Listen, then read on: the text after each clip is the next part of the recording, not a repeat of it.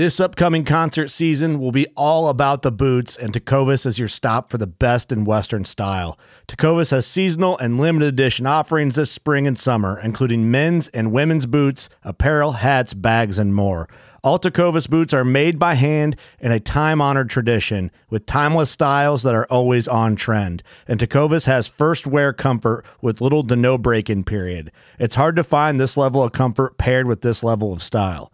Stop by your local Tecovas store, have a complimentary drink or two, that's WCB style, and shop new styles. The smell of fresh leather and friendly staff are at your service. Many stores even have leather custom branding to make your boots truly personalized. And with regular live music and events, there's no in-store experience like it. If you can't make it into a store, just visit tecovas.com. That's TECOVAS.com. They offer free shipping on all boots, as well as free returns and exchanges, and ship right to your door. Go to tecovas.com and find your new favorite pair of boots today. Fishing like a local isn't just about catching fish. It's about connecting with the environment and the people who call it home. It's about hearing the stories and traditions that have been passed down for generations and sharing unforgettable moments with the people you meet along the way. Fishing like a local is having an experience that stays with you forever. And with Fishing Booker, you can experience it too, no matter where you are. Discover your next adventure on Fishing Booker. If you're like me, you spend lots of time poring over maps, looking at weather data, all in an effort to help predict when and where my best times to hunt will be. It'd be nice if there was a reliable source with all this information in one place. Enter the Spartan Forge app. Unlike some other predictive apps on the market, Spartan Forge was created from military combat intelligence experience tailored for hunters, and stands at the nexus of machine learning and white-tailed deer hunting. No more man-made algorithms. This is a predictive model based on real GPS-collared deer data, historical and predictive weather, and the next level of mapping imagery, all at my fingertips. I've been using the iOS app this season, and it has replaced all my other mapping tools. Visit SpartanForge.ai and sign up today, or head to your iOS or Android app store. Use the promo code TRUTH to save some money and download it today. Mobile hunters, if you're interested in upping your mobile game, then head to tetherednation.com and check out their saddle gear. There are a few things you can actually buy that will help you become a better deer hunter or give you the freedom to hunt any tree or any situation. This is the reason why I started saddle hunting in the first place and why I use Tethered's gear. I can honestly say that Tethered's saddle gear has changed how I hunt for the better. Big tree, little tree, from the ground, it doesn't matter. I'm untethered by my gear to hunt the best setup for the situation, instead of hunting for a tree that my gear can use. My current core setup consists of the Phantom saddle, Tethered 1 sticks, and the Predator platform, along with an assortment of their accessories. So if you want to up your mobile game, head over to tetherednation.com.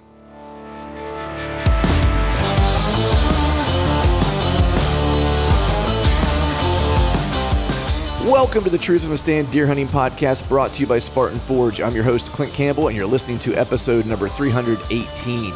Today we're hanging at Bob and AJ's Archery World, talking what else, bow hunting whitetails, and reviewing a few of the new flagship bows for 2023. So stay tuned.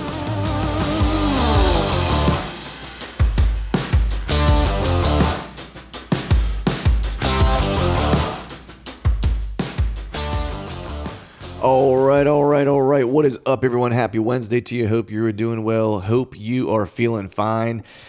It is a little bit of a sad day this past week, as I kind of came to the realization that my late season hunting is likely over for the most part. I would say probably 90% sure that I'm not going to get another chance to make my way out. This past weekend had some obligations.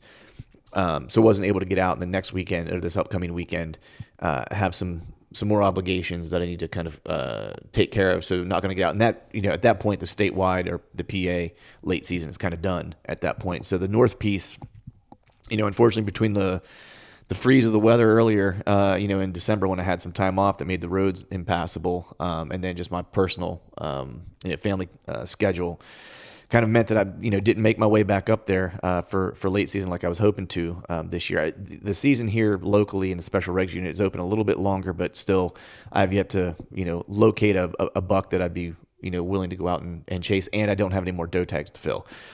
So it looks like my off-season preparation and scouting will start a lot sooner for next year than I was really kind of anticipating. I've actually kind of started doing that.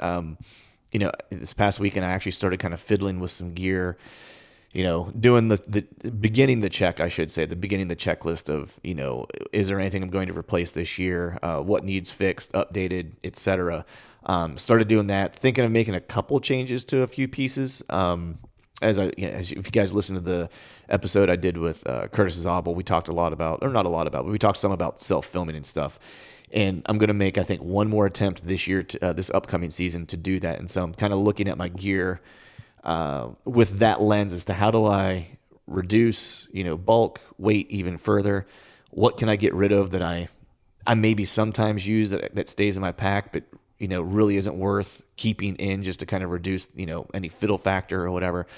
And so I'm kind of going through that now, trying to figure out how I'm going to kind of manage that, which is always kind of fun because I'm a little bit of a gear nerd. So I do enjoy that stuff. And, of course, start thinking about, any bows that you might want to, trade in, update, get a new bow, what bows are out there, what's a good shooter for this year. And that's a lot of what we talk about in this episode. If you haven't yet, I actually did a whole YouTube video review on a bunch of flagship bows out at my buddy Bob and AJ's archery shop. I headed out there with my buddy Wilson. We shot a bunch of bows, made a video of it.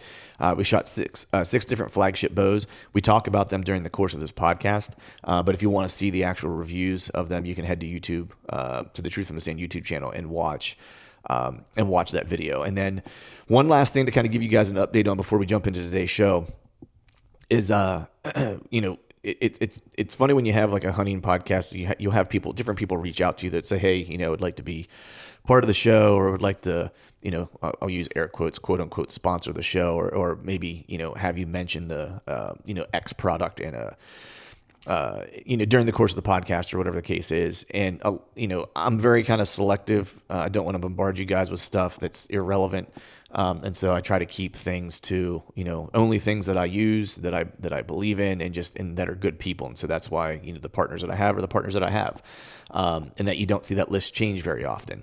But this past, fall, a beer company reached out to me, and, as anybody else, I do enjoy a good beer, but I'm not so much invested in, a craft brewery or whatever that, that I've sought out having a beer kind of partner, if you will.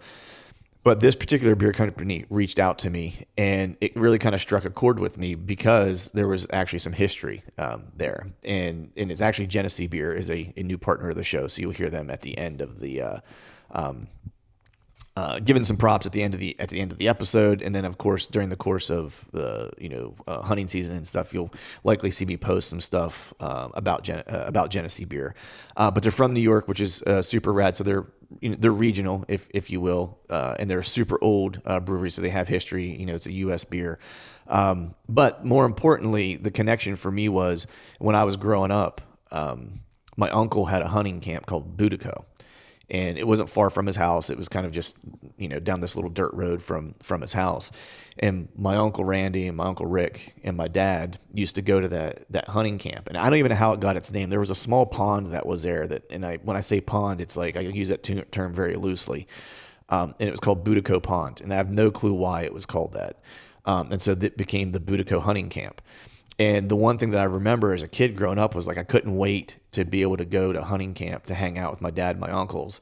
Not that it was anything lavish. I mean, it was like a wood shack, and there was an old, I don't even know what, it was probably like 60s, like piece of shit travel trailer that was connected to it. And they had the wood shack kind of connected to the travel trailer through the sliding glass door that was on the travel trailer. That was the door into the travel trailer. And these two pieces were connected. An old wood stove in it. There was an old TV in it with rabbit ears that you could get like maybe 2 channels that were kind of fuzzy, and we would watch football games on those. And I remember when I was a kid, like I couldn't wait till I got old enough to where my dad would start taking me to the camp with my uncles, and then my one uncle's buddy Jimmy used to come up from Delaware sometimes and stay with them as well.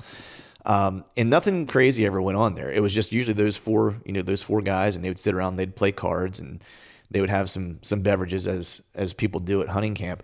But the one thing that I always remember is there was always two beverages that were constants. There was Jenny Lights, and my Uncle Randy always had a bottle of George Dickel. And those were the staples of hunting camp. And so my earliest memories of hunting camp, as far as beverages being consumed, was Genesee beer and George Dickel. And so when Genesee actually reached out to me and said, hey, is there an opportunity that we could maybe do some stuff with you? My answer was yes, because I had this historical connection to them. I dig the beer. Genesee Cream Ale, my buddy Chad, he suggests drinking it warm, so I'm going to have to give that a try. But there was a historical connection there with my family and the first hunting camp that I ever knew, that was kind of a staple of that camp. So you'll probably hear some stuff from Genesee over the course of time. I just want to kind of give you guys a heads up. If you're so inclined and you dig Genesee beer, go ahead and pick some up. Of course, if you're of legal drinking age, 21 years or older, and make sure you're drinking and enjoying it responsibly. And if you want to check out any of the stuff they have going on, you can head to their website as well and check out all the merch and stuff that they have as well. So with that, we're going to go ahead and jump into today's show.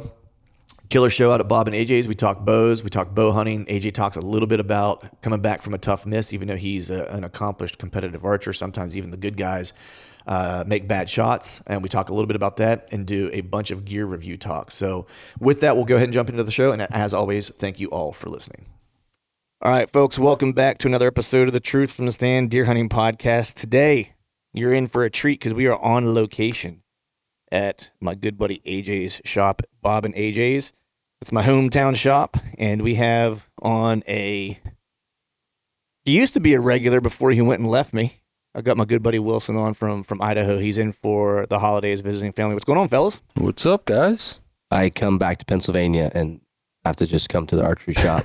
I say to my wife, they need me over there. So I got to go spend some time. Yeah, so, we miss you, buddy. Yeah. He said whenever he was coming in, he was like, I was like, when are you getting in? He was telling me, he's like, Christmas Eve, I think it was, you were getting in. Yeah. He's like, and I got to go straight to AJ's shop. He's like, I think I'm going to set up some bows for him. He's like, he's put me to work as soon as I get into town. So yeah, we had a packed schedule when we got in because flights they canceled out on how many flights over this holiday weekend. So we barely made it in. Then it was like Christmas, and then we had a small break, and I was like, see ya. Yeah. Now we're in the shop. Yeah. And he did get to kill some deer. I was like, man, he didn't waste any time getting his Pennsylvania on. Yeah, I took my brother-in-law out. He's killed one deer, and he said, I want to go get some meat. So we went out and killed a deer, and someone texted me and said, leave our Pennsylvania deer alone. Nice. But you just wrapped up the Idaho. Is it done? Is your elk season over now? Yep, we're done. Done. So sad. It's sad. But I hunted every season. We got early archery. We get a little gun season. We got a muzzleloader season. Then we have a late archery. But you did fill your first deer tag, Idaho deer tag. Yeah, that was super fun. That was like, I felt like I was a high school kid for a second because my buddy texted me and said, hey, let's go take our rifles for a walk. All right. So we just walked through the woods with rifles. And how many days do you think you had in the elk woods? Oh, I think I counted. It was like 36 days. Wow. 36 hunts. So like not full days because sometimes I would take like a half day and hunt. But yeah, lots of overnights. Yeah, by myself. And the last one, you were like literally snowshoeing. The last couple. Yeah. Well, I went to check a trail camera, and I got like that. I got a cold, and so I was pretty sick. And I got the snowshoes, and I couldn't. I was like halfway to the trail camera. I turned around and I went back to my truck because I was like, I can't make it. I'm out of shape. It was like 10 degrees. Your Sherpa feet didn't help you out that day? No, my feet felt fine, but I call them Sherpa feet because people listening, I don't think we even mentioned it when we did the podcast when we were actually on the mountain in the elk woods. But Wilson descended, I don't even know how many vertical feet it is to get down, but it's like a 2-mile plus walk down that trail with a 60-pound pack in Birkenstock sandals and bare feet. That's good for your ankles. Yeah. They feel fine. They feel fine. Yeah. Well, wait till you're my age. They won't feel fine anymore. You keep doing that. Yeah. I got bad lungs, but my your toes are rock solid. Toes of terror. Right. Nice. How was your season, AJ? Man, I know whenever the last time you and I actually saw each other was right before I was actually leaving to go to Wilson's. Right. And then the hunting season gets in the way. So this is the first time I've been able to get out to the shop since then. But I know you had some new stuff going on in Pennsylvania, and then you and I were texting, I think right after I got back from Kansas. You were in Ohio at that point. Yeah. So how was PA? How was that new piece? Like The new piece, it fell through. Yeah. Unfortunately, we opted out of the lease. Oh, okay. The property looked phenomenal. It just wasn't what we paid for. Right. They were working, and there's a lot of active work going on, so we had to kind of opt out of that. So I went from all my attention being focused there to realizing this isn't happening, and had to go to plan B, C, and D, and so forth. But PA, I can't complain. Everybody kind of thinks I just pick up a bow, walk out in the woods, and shoot a giant buck. Well, I had 2 really great encounters this year. I let 2 arrows go, and I did not retrieve either one of those deer. Damn. So that was kind of tough. So I was one of those people. I was like, AJ pick up his bow, just walks outside. Yeah. They fall over for him.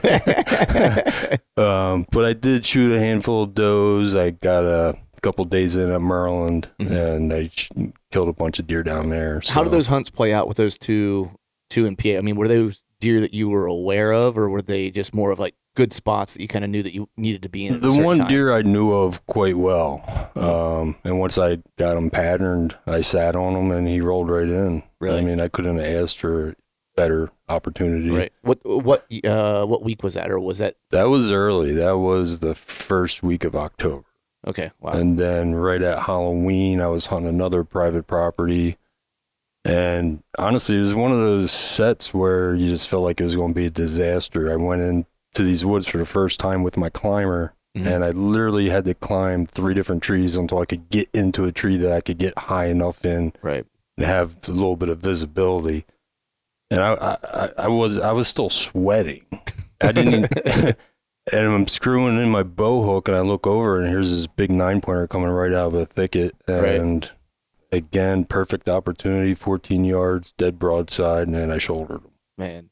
Now, you might have not been sweating so much if I can get you in a saddle. I think I'd be sweating more. But if anyone's seen AJ use a climber, he can climb anything. Yeah. Pretty much one of those things. Yeah. These woods, the trees were just all huge. Really? And I have extra large straps, so in my brain, I always feel like, I'll be able to get up there. And here I'm just strapped to a tree sitting on my climber, and I can't even budge the platform. Oh, geez. So it was kind of, okay, let's take it all apart and go try another one. So, I mean, I don't want to relive bad wounds necessarily, but I think it's always a good opportunity, especially like on the podcast and stuff like that.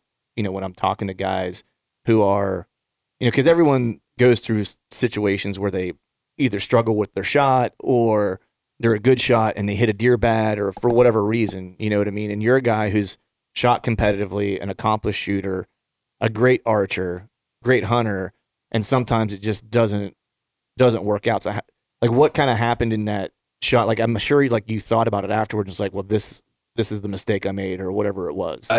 Honestly, I went through this about 5 years ago, and I had to get away from my index finger release, which I tend to shoot very well. It's just what I've always shot with. It's what I'm comfortable with. Even when you shot competitively, that's what you... Yeah.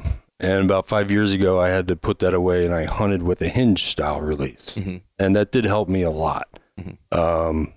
What happened this year with those 2 situations where I think I was just so overconfident that I just drew, didn't focus on my shot, didn't focus on aiming, and just let muscle memory kick in, right? Like it kind of should, right? But I just lost my focus in the excitement. I mean, I'll be the first to admit I crumble.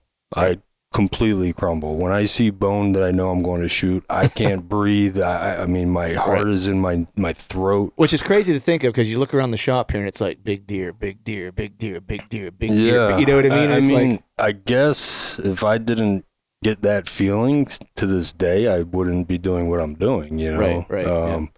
But yeah, it was just one of those things where I think I was just too overconfident.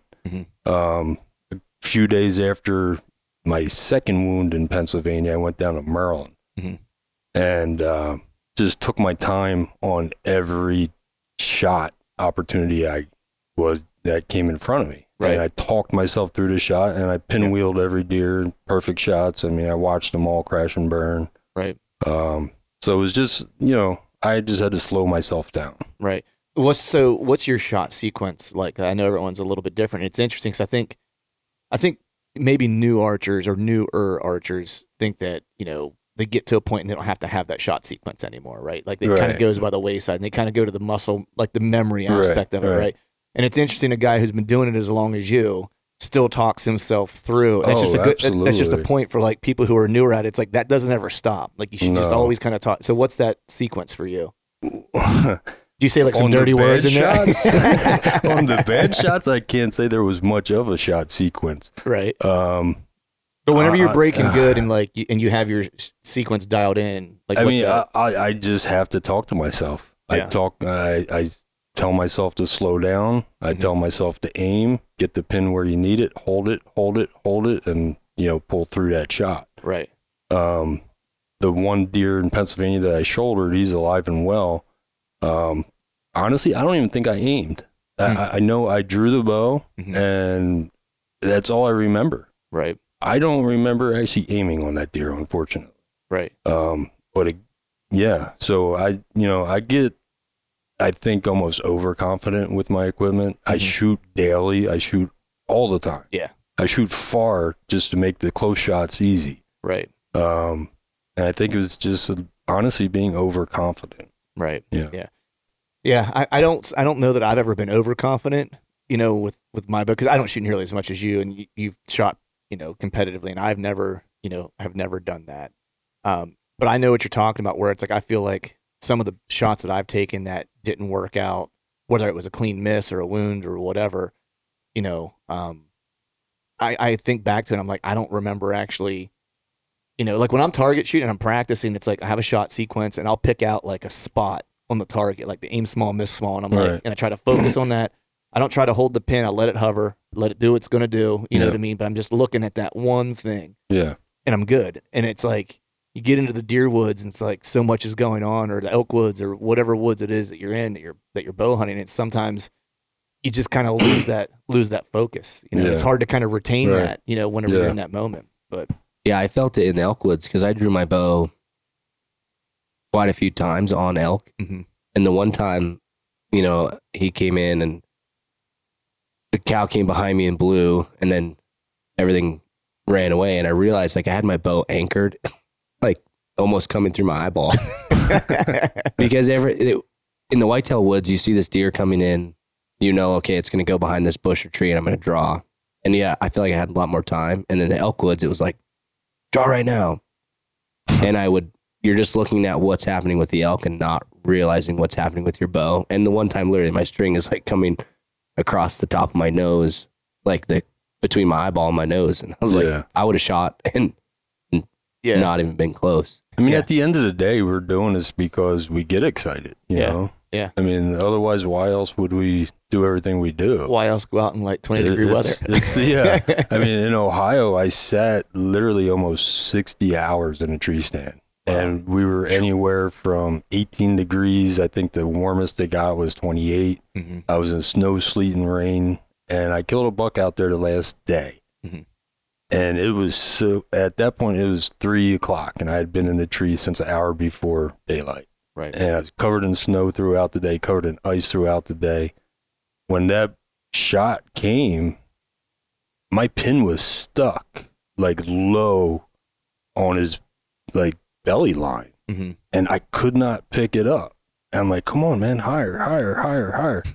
And finally I got it to where I felt like I was high enough and my shot started to break down a little bit and I fired and I ended up killing the deer, but it wasn't the prettiest shot in the world. Right. But yeah, it's, and I was shaking so bad. Right. Now, do you think was it the weather? Do you think in part, or was I think it the I combination? was frozen. Frozen. Yeah, like I literally had 2 different layers of like the warmest Sitka gear on that you can possibly buy. Right. Had both of those on plus under layers, and I got the full draw. And of course, my back elbows hitting a tree, and like nothing was working the way I wanted it to work. And yeah. That's funny. Yeah, it's those are the worst. Like I like to hunt. I like to hunt when the weather's right for the time of year. You know what I mean? Like October when you get like a cold front or whatever, when I still don't have to be all layered up. You know what I mean? Because that's the one thing that I'll admit that I don't practice enough in the summer, because who wants to be out in like a big bulky jacket in your yard or whatever shooting in July or August, just to get used to like having the layers on when it finally gets cold out 4 months from now. You know what I mean? But it's probably something we should all do, because that's ultimately what ends up happening, right? It's like, and if you're going to elk hunt with me in September, you got to practice just in your underwear. Totally, because that was brutally hot, man. It was like 92 or 90. I think it was like 96 one day. Yeah, there were days we were wearing shorts, like when we were just glassing, like we were wearing shorts to glassing points and stuff like that. Yeah, for sure. But the reason why we're actually at Bob and AJ's is catch up with AJ, and Wilson, but is also we came out and we shot a bunch of bows. So the video will either be out now or it'll be coming out shortly on the YouTube channel, where we reviewed a bunch of different bows just to kind of check out flagship bows this year and see how they compare to things that we've shot in the past, things that we've shot last year, and just, see what changes they've made. So wanted to kind of do a rundown of like the things that we shot, tell you a little bit about how Wilson and I feel about them just based on our experience shooting those today. And then also just get some of the straight dope from AJ, just from the actual mechanics of the bow, anything that has changed, and just things of note, just generally speaking. So I'll kick it off first, and we're going to start with the Hoyt RX7, which, I think, Wilson, you mentioned when we were talking on the video that, one of the things you liked about what Hoyt did was that they just basically came out and said, look, this bow's a banger, and everyone has loved it, and so we didn't really change a whole lot on it, and we have a huge demand for it, so have at it kind of thing, right? And it's an awesome shooting bow. That's what I shot for the past year. I think 3 of us shot that this past year. So, yeah, and I'm not like me, and you. It's like we're not affiliated with anybody. No. And so one thing that frustrated me while I was working at an archery shop, and now I do archery stuff at my house in Idaho, is when a company would come out with the same bow, just different letter on different, yeah. And I really appreciated that Hoyt was like, because this is my first year shooting a Hoyt, they said, hey, this bow rocks. And everybody loves it. Yeah. So here it is again. Yeah. And AJ turned us both onto it, because you and I have both been Matthews guys. Yeah, and for a AJ while. called me and was like, you got to shoot this bow. Yeah. And you've even been a Matthews guy, kind of historically, right? Yeah, absolutely. I shot Elite for a lot of years, and then I did shoot a number of Matthews. Mm-hmm. Honestly, I was always kind of anti-Hoyt. As a shop owner, I've always wanted to be able to sell bows that were easy bows to shoot, forgiving bows to shoot. Right. Hoyt historically has been more of a aggressive bow, more of an aggressive draw cycle, a very short valley. I mean, kind of, if you relax a little bit at full draw, just wants to rip your shoulder out. Right. Where last year when we started with Hoyt, they came out with a whole new platform and redesigned that bow top to bottom. And I mean, they built a phenomenal bow. I mean, they stepped out of their box that they were kind of in. If, in my opinion, they're sort of building the same bow over and over. Right. And then they just redesigned everything from the riser to the cam to the grip angle. I mean, you name it, they rebuilt it. Right. And now I can take a 70-pound Hoyt at full draw and hold it out in front of me. Yeah. I mean, a lot of the 70-pounders that we've sold last year, guys are coming back within weeks and ordering 80-pound limbs. Right. Just because they're so smooth to draw. Yeah. When in previous years, we've put 80-pound limbs on other brand bows. And guys can't budge and them. I can't even hardly get it back. Yeah. So that's saying a lot. Yeah, that's the 70-pound Hoyt, because that's what mine is, too. It's the easiest pulling 70-pound, because I actually, on my Matthews previously, I actually went down. I think I was shooting like 62 or something like that. And you were like, pull this bow back. And I was like, well, what is it? And you were like, it's set at 70. And I was like, man, that's going to be a stiff pull. And you're like, just try it. And I was able to actually pull that Hoyt easier than I was able to pull my 62-pound Matthews. Yeah, I mean, they made a really amazing cam. The HBX Pro cam, I mean, it's just so smooth. It's fast. I mean, there's no jump to it. Which is the thing that shocked me, because I had shot all the Hoyts I had shot previously. To your point, I just wasn't a big fan of them. Like, they had a lot of hand shock. They felt like they wanted to jump out of my hand because they were so light. You know, they they weren't very dead. They had that, like what you like to call that, like carbon thump. You know Yeah. what I mean? And this bow had none of that. No. And that's kind of what blew me away, because it was actually more dead in my hand than my heavy Matthews was. Yeah.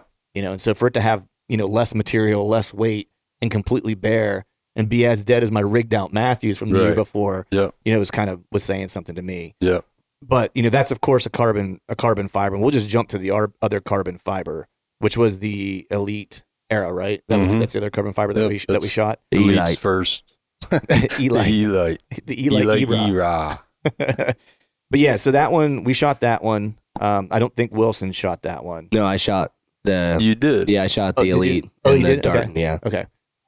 but sometimes I'm a bad person on bow reviews because I like archery so much that I could find something good about every bow I shoot, Right. And they are all good. and they're all good. Yeah, because we're Yeah. talking about all flagship bows here, so it's not Because like I shot the new bear bows, and you don't carry bear, No. and I was like, I can find something. I was like, this is a great shooting bow. Right. Yeah. It's just there's different things. I felt like the Hoyt checked off more boxes for me. Right. But the Elite Era, all those things, I could find, like, if you were like, this is your bow to shoot, I'd find something to love about it and I would shoot Right. it. yeah, Yeah. I mean, for sure. Any one of the bows that we shot today, I could take hunting with me next year, and I'd feel good about it. Mhm. You know, there wasn't like one that would be like, I can't shoot this thing. You know, Yeah. And nobody's going backwards. Everybody's going forward, and some companies are going forward in small steps. Other companies are going forward in bigger steps. right. Whether the consumer likes it or not, you know, I mean, that's kind of the cool thing is there's something for everybody. Right. There's a price point that fits everybody, and all the bows are good. Right. You know, So the Elite Era, the Elite Era, carbon bow, 31.25 inches, I think. Right. What was the brace height on that one? that's 7 1/4. 7. So all the bows that we shot were right around 6 for the most part, except for that one. They were right? all, well, your RX-7 6 1/4. 6.25. So a little bigger brace height on this one. The draw cycle on the Elite was smooth. There was just a little hump when you got to the back, not a big one, not super noticeable, but it was pretty smooth. But you did notice those things that you would probably get classically with a carbon fiber bow, right? There was just a little bit more hand shock in it. There was a little bit more of that thump. Still a good shooting bow, but when you start getting into like the nitty gritty, like, you know, when you're comparing flagship bows, like you're really kind of splitting the hairs, Yeah. right? Because they all kind of do Right. something a little bit different. But that was a really good shooting bow. But to, I think, Wilson's point, it probably just wouldn't check quite as many of the boxes for me as something that, you know, hitting every kind of mark for me. And draw cycle is one of my biggest boxes because when you're drawing on an animal, Mhm. you don't want anything to take your focus away from the animal, right? Mhm.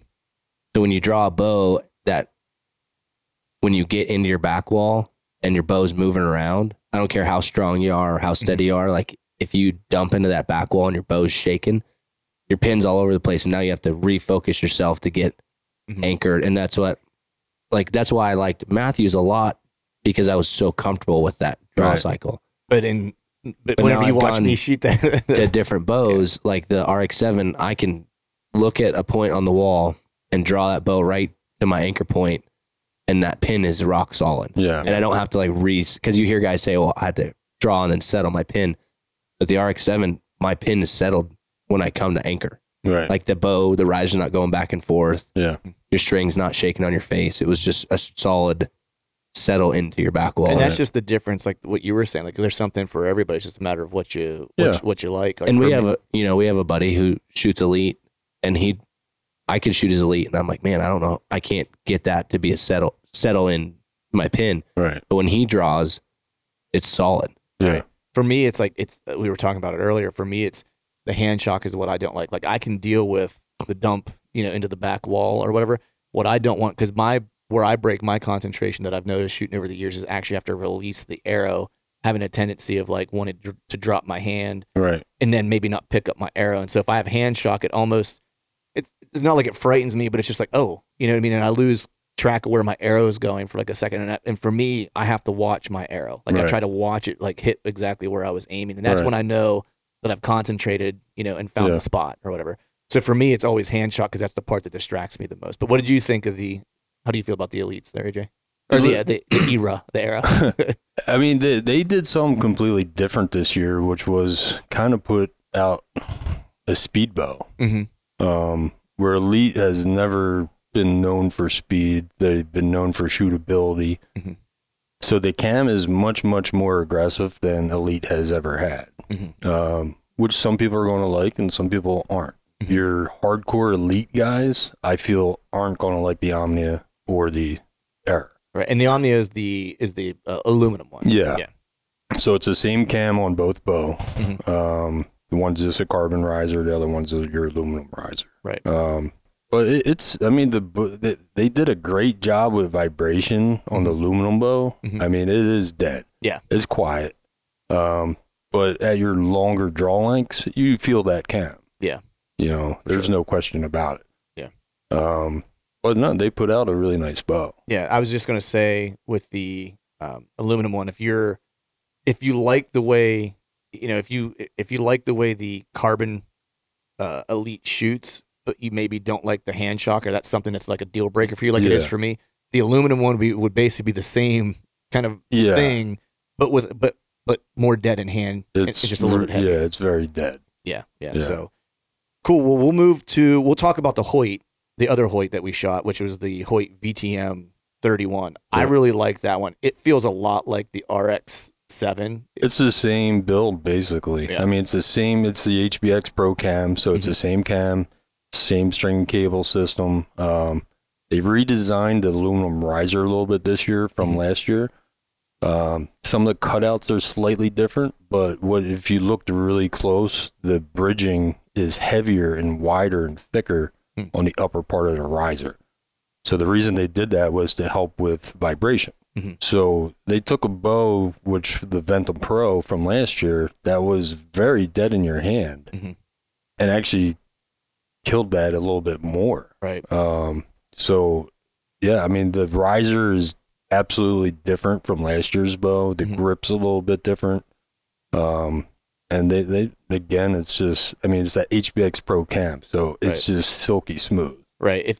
So I think in shooting that, what I wrote down was like dead in hand, and then super smooth overall draw. Like that's the one thing I love about the Hoyts, like Wilson was saying earlier, is that, Matthews, you'll often get like light at the front, then it's like backloaded and you hit that hump, right? Yeah. You kind of drop into the back wall. With the Hoyts, both of them, whether it was the RX-7 or the VTM, it was like you almost got a consistent load, and it got just a little heavier as you kind of went, but it was never like a big jump to where you could just kind of draw smooth all the way back.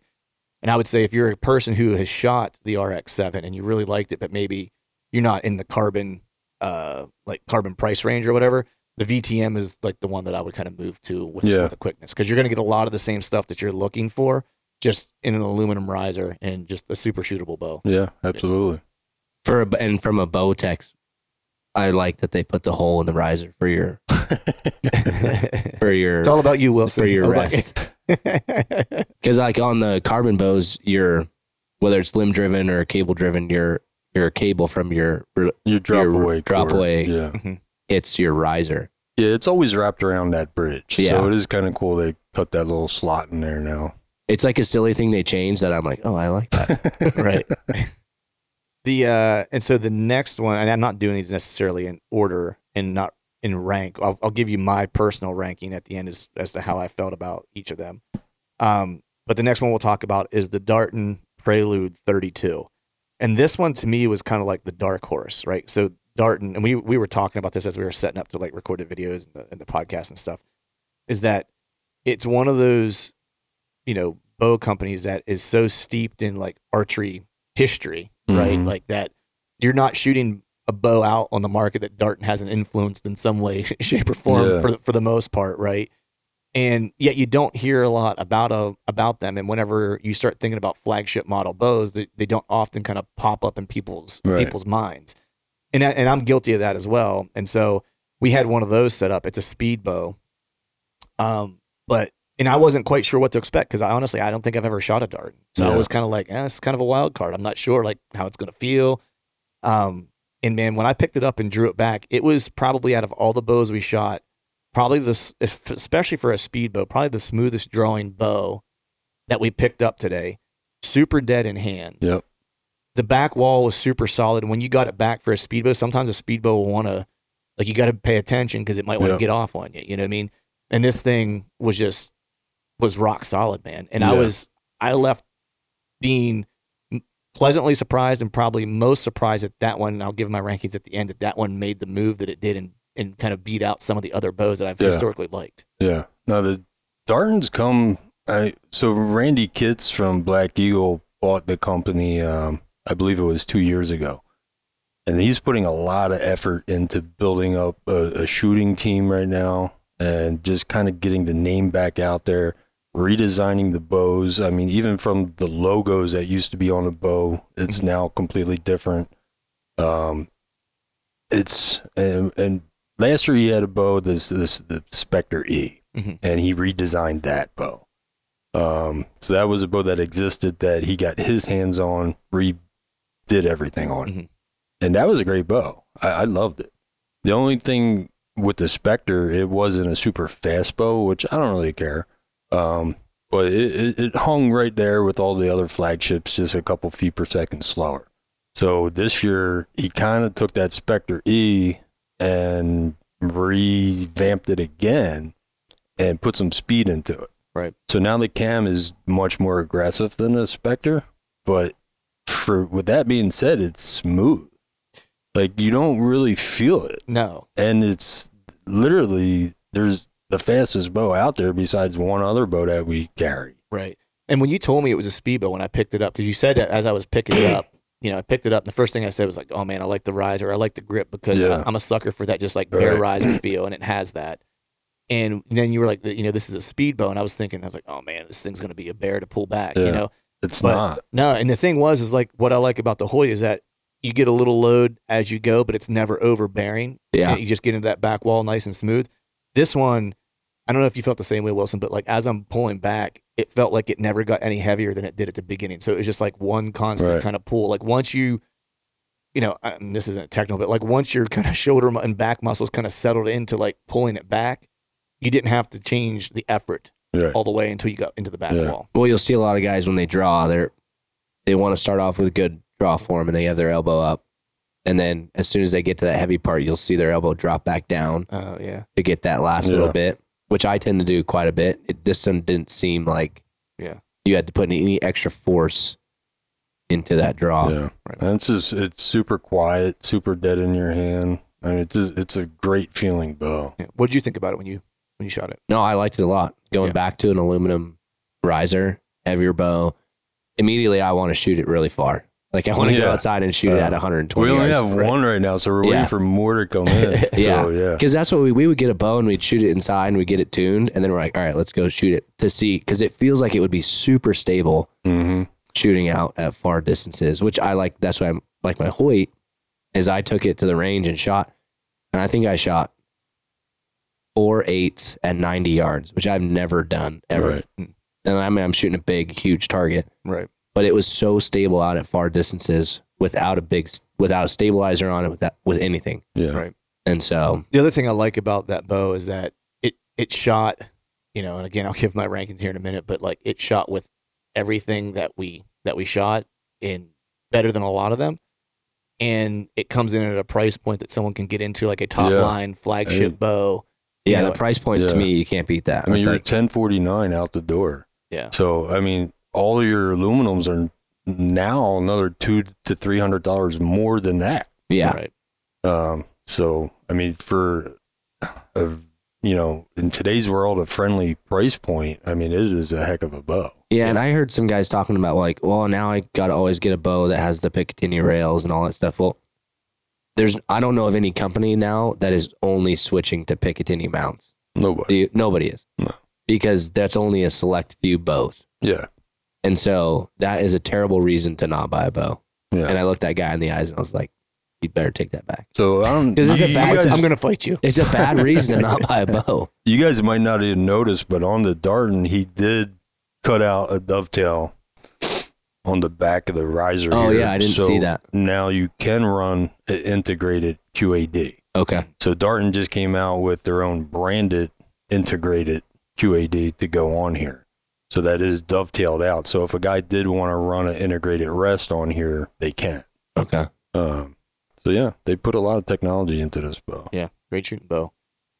I think we have one more. Oh yeah, but how could we forget Matthews? Since we all have shot Matthews for as often as we have. We shot the Matthews Phase 4 29-inch, or I'm sorry, 29-inch axle to axle on that one.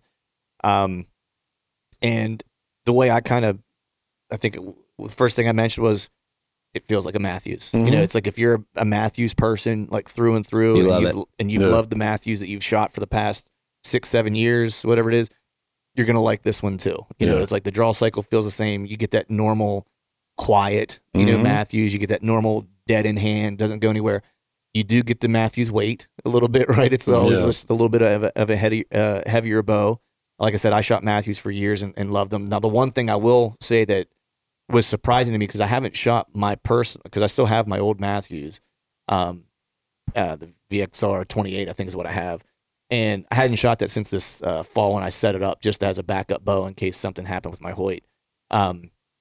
And so it did take me a little bit by surprise, like how pronounced the dump into the back wall is. Yeah. Just because I got so used to how smooth that Hoyt is. And it's not that it's necessarily a good or a bad thing. Again, it's all preference. Like that's one of those things I would probably overlook because of how dead in hand it is, because that's the thing that I prioritize. But if someone really doesn't, if they struggle with getting back and staying on target, you know, through their draw cycle, that might be a bow they might want to consider shooting some other things just to kind of try them out. But overall, awesome shooting bow. Matthews rarely ever makes something that doesn't shoot well. So. No, it feels solid. Like I feel like you can beat it up. It can bounce around in your truck. Like it is such a solid built bow.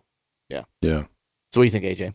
It's a great bow. I mean, it's interesting as a shop owner seeing different customers coming in that aren't biased shoot the different bows.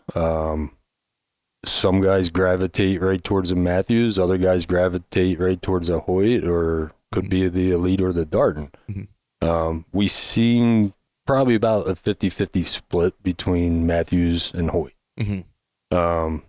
And one customer will say how smooth one is versus the other one. Then 30 minutes later, another customer comes in and he's saying the polar opposite.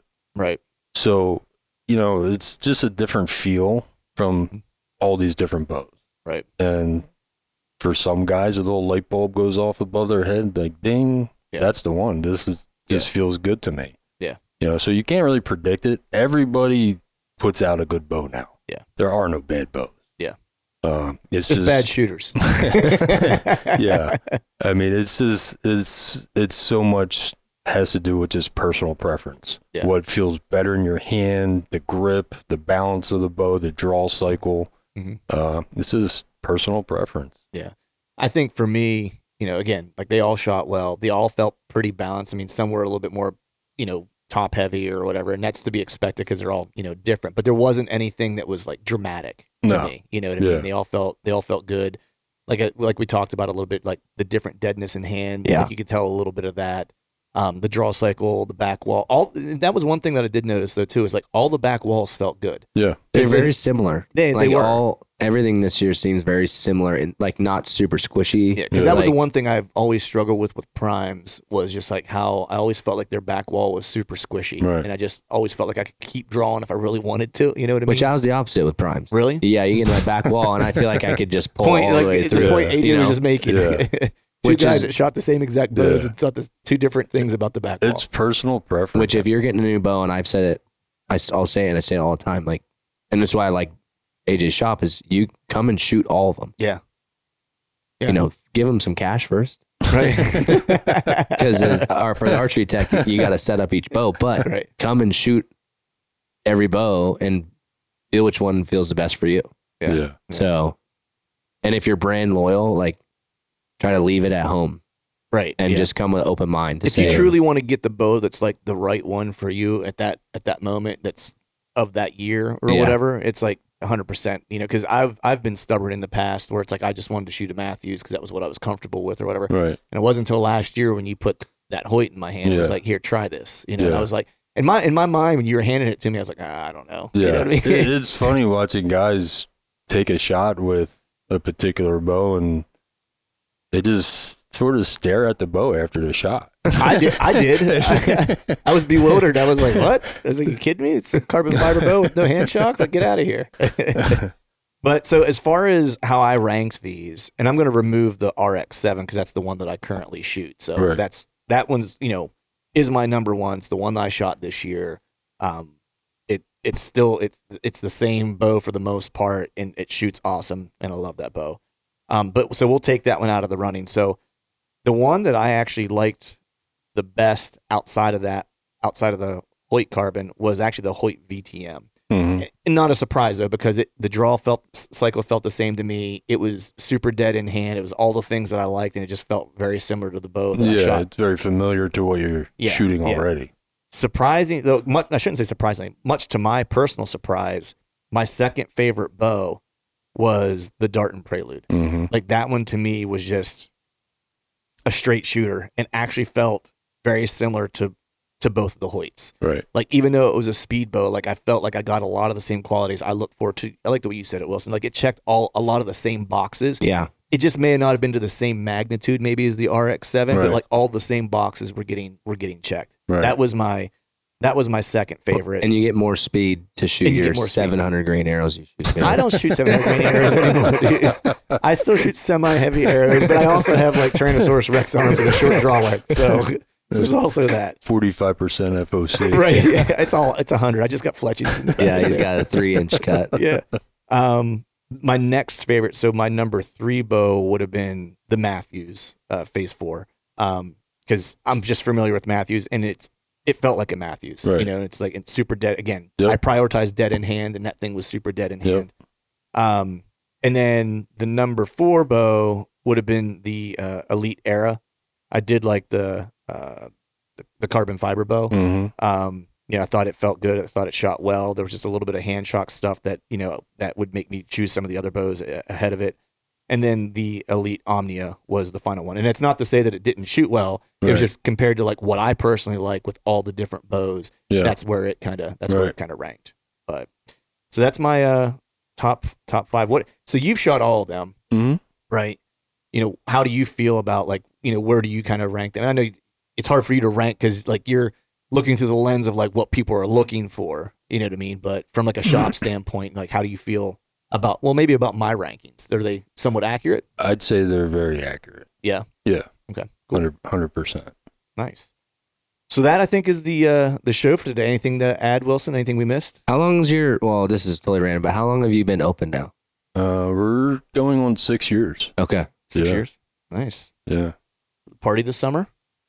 Anniversary party? Yeah. We should. We should party it up. I'm ready now. Yeah. Nice. Well, I appreciate you letting me come in here today on, a morning here right after Christmas, Always. messing around with all the bows. Appreciate Wilson flying in specifically for this. Yeah, this is the only reason I came out. No, it wasn't to see his family or anything. It was to come do this. And I appreciate all you guys listening out there. If you haven't yet, if you're local, head out to Bob and AJ's archery shop, shoot some bows, come out and talk deer hunting with them. It's just a great place to kind of hang out and be around a bunch of dudes that live, eat, and breathe archery. If you're not local, I will make sure to put the link to the website in the podcast show notes. And until next time, we'll see y'all. All right, folks, that is a wrap for today's show. I'd like to thank all of you for listening. And if you haven't yet, please head over to iTunes and leave us a 5-star rating. And be sure to subscribe to the podcast. And hell, while you're at it, head over to YouTube and give us a sub there too. I'd be super appreciative if you do those few things for me. Before I shut this thing down, I need to give a big shout out to the partners who continue to help us make this podcast possible. Spartan Forge, Tethered, Exodus Outdoor Gear, and Genesee Beer. And until next time, we'll see y'all.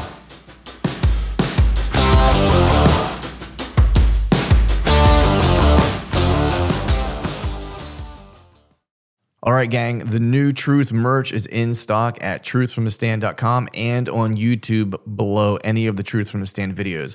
I've got some new hats, beanies, t-shirts, long sleeve t-shirts, and sweatshirts. There's even a new Do Hard Shit hat for those of us who like to embrace micro-dosing adversity. So head to truthfromthestand.com and check out the new gear and use the code TRUTH, T-R-U-T-H, and save yourself some cash on the new gear.